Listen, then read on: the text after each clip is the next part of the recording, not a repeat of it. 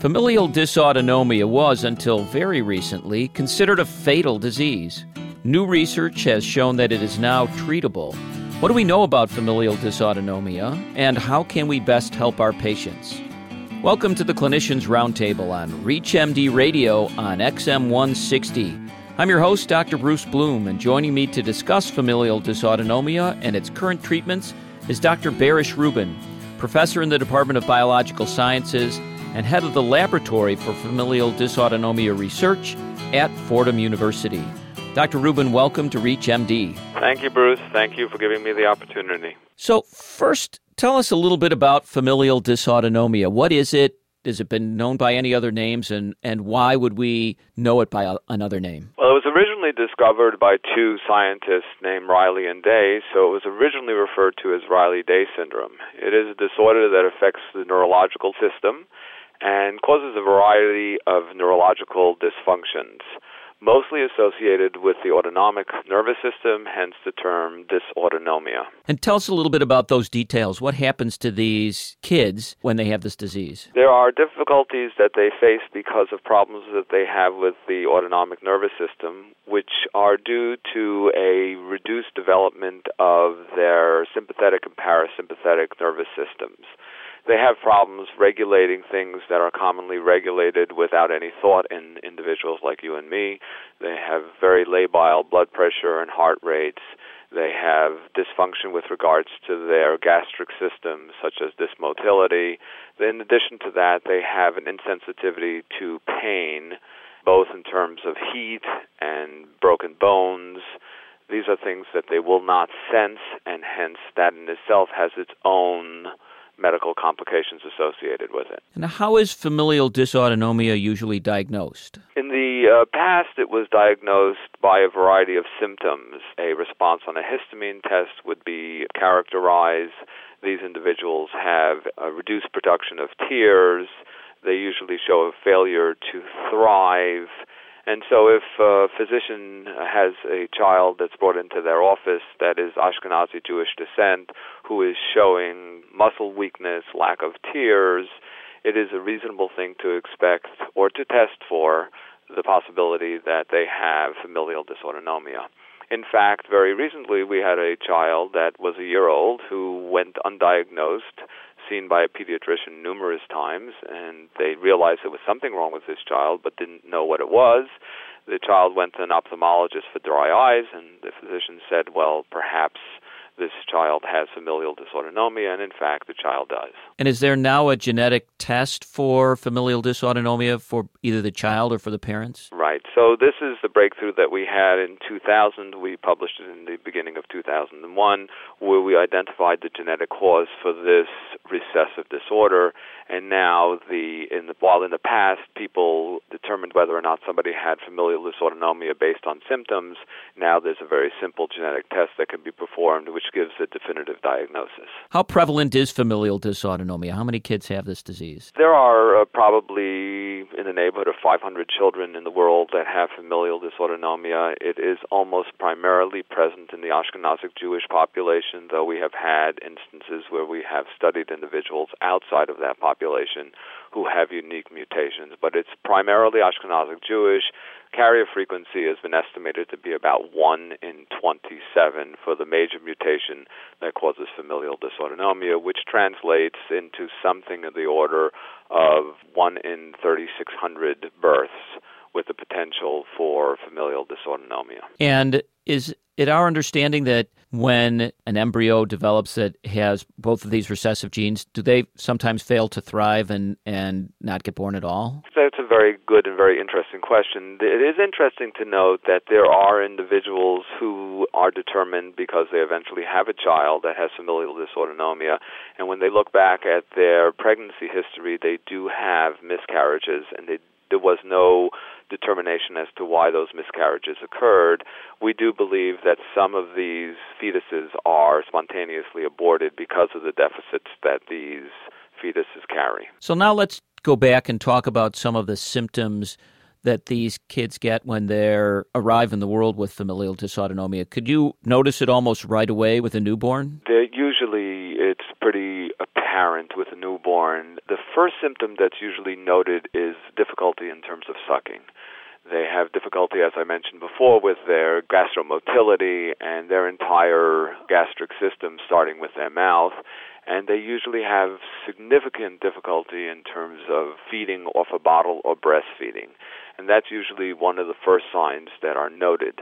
After that, there are other things that will eventually become apparent, such as the inability to produce tears, which becomes very noticeable when a child is crying, as young infants will do, and there are no tears that will accompany those crying episodes. So that would be one of the other signs that one would know that there was something wrong with this child. And then there's just a general muscle weakness that is very common to these children. But the first thing one would see is an inability to suck, and that would be something that if a physician noted, it would make sense to consider the possibility that this child has familial dysautonomia. And prior to the last 5 or 6 years, what was the standard of care for treatment for these children that had familial dysautonomia? Familial dysautonomia, because it is accompanied by so many different symptoms, physicians would treat the symptoms. So if a child was suffering from low blood pressure, they would give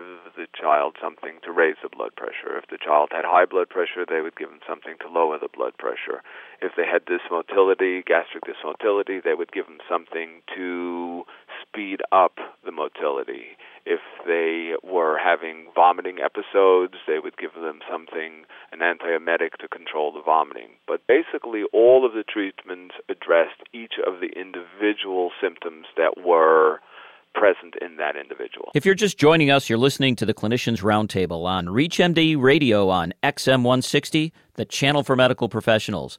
I am your host, Dr. Bruce Bloom, and with us is Dr. Baris Rubin, professor in the Department of Biological Sciences and head of the Laboratory for Familial Dysautonomia at Fordham University. And we're discussing familial dysautonomia and its current treatments.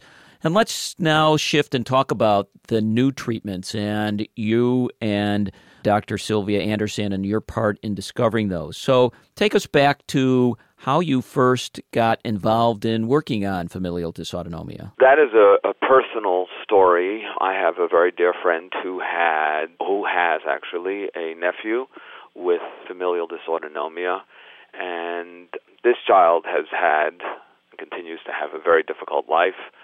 Many respiratory issues, scoliosis, a variety of symptoms that are associated with FD.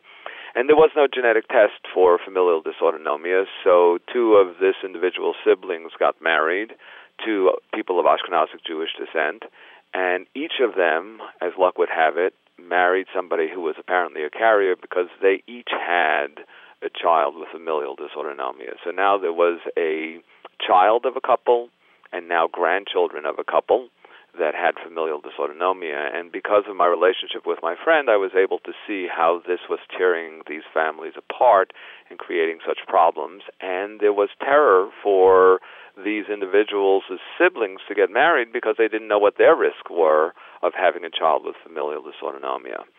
And so we said to ourselves in the lab, Sylvia and I said, we've got to try to do something for these individuals, and that's how we began this project. So then take us through from never having worked on this particular disease to suddenly locating the gene. What was the process? I've been working with Dr. Anderson for about 20 years, and we have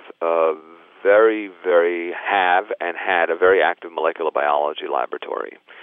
We use techniques that are commonly used in the study of genetics, but in fact, at that time, we were studying immune modulators, such as the interferons and other cytokines, which had intrigued us for a very long period of time. So the abilities to do this were in the lab, but we just were not focused on that area of research. In the summer of 2000, because of a variety of different issues that came together, I said to Dr. Anderson, well, why don't we try to spend the summer trying to find the genetic cause of familial dysautonomia. The Human Genomic Project was beginning to roll out its data, and Sylvia and myself and a few graduate students went to work on it. And it didn't take us 3 months to find the genetic cause of familial dysautonomia. I have a group of people who work extremely hard. They were extremely dedicated, and they knew the importance of what it was that they were doing and went at it with great fervor. Well, I mean, it's just amazing that you could do something like that in 90 days when people spend their whole careers missing out on that. So, I mean, I just think that's a great achievement. Tell us then, what did you find? Where is this gene and what does it do? So the gene is actually called ICAP or IKB-CAP, and the name that it was given is actually an incorrect name. It was based on an incorrect observation about the function of this protein. Interestingly enough, the name has stuck. What this protein actually does with regards to the nervous system and why a deficit in this mutation causes familial dysautonomia is still unclear. But there are actually two different mutations that can cause familial dysautonomia. One is the one that's most common. It is called the major mutation, and the one that is less common is known as the minor mutation. And what happens when these kids have this mutation in the gene? What does it do physiologically, anatomically that causes the disease? So the major mutation, which is the one that we focus on and continue to focus on now, is a mutation which occurs not in the coding region of the gene, but in the intronic sequence of the gene, where this mutation results in a skipping of exonic sequence from the final messenger RNA that's being made. So it is what we call a splicing mutation, a mutation which affects splicing.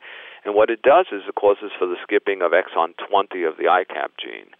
So when you skip exon 20, the protein that's generated is non-functional and thereby causes the effects that occur in an individual with familial dysautonomia. Now, you discovered as you continued to do work that these kids actually do make some functional protein. How does that occur? Yeah, so this is, thank you, that's a great question, and I really appreciate it because it's giving me the opportunity to tell you some really fascinating information that has so intrigued me over a period of time. So let me just take you back a little bit in terms of my thought processes on this. There is a mutation in the Ashkenazic Jewish community which causes Fanconi anemia.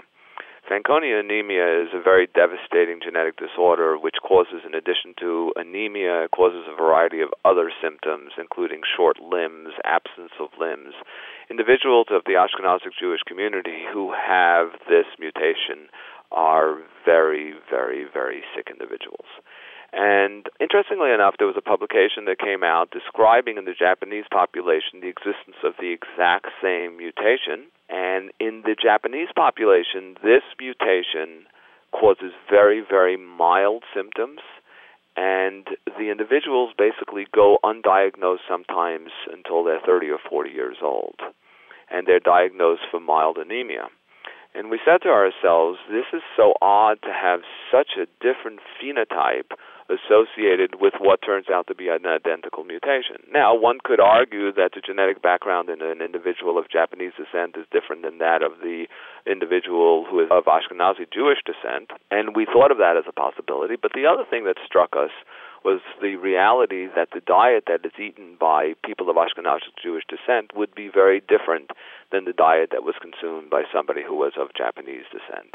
And that suggested to us that there was a possibility that we might be able to manipulate or alter gene expression in individuals through foods or food supplements. So then what's the impact of that diet on these patients? So having made the connection or having believed that there was a connection between food and possible expression of genes, we went out and purchased all kinds of foods and supplements and vitamins and took them into the lab and set up a test which would enable us to quantify the amount of functional ICAP that was produced in cells derived from individuals with familial dysautonomia, and to examine what the effect of these compounds is on the expression of both the functional and non-functional protein products that are produced by this gene. I'd like to thank my guest, Dr. Baruch Rubin, professor in the Department of Biological Sciences and head of the Laboratory for Familial Dysautonomia Research at Fordham University. I'm your host, Dr. Bruce Bloom, and you've been listening to the Clinicians Roundtable on ReachMD Radio on XM160, the channel for medical professionals. please visit our website at reachmd.com, which features our entire interview library available through on-demand podcasts. Or call us toll-free with your comments and suggestions at 888-639-6157. That's 888-639-6157. And thank you for listening.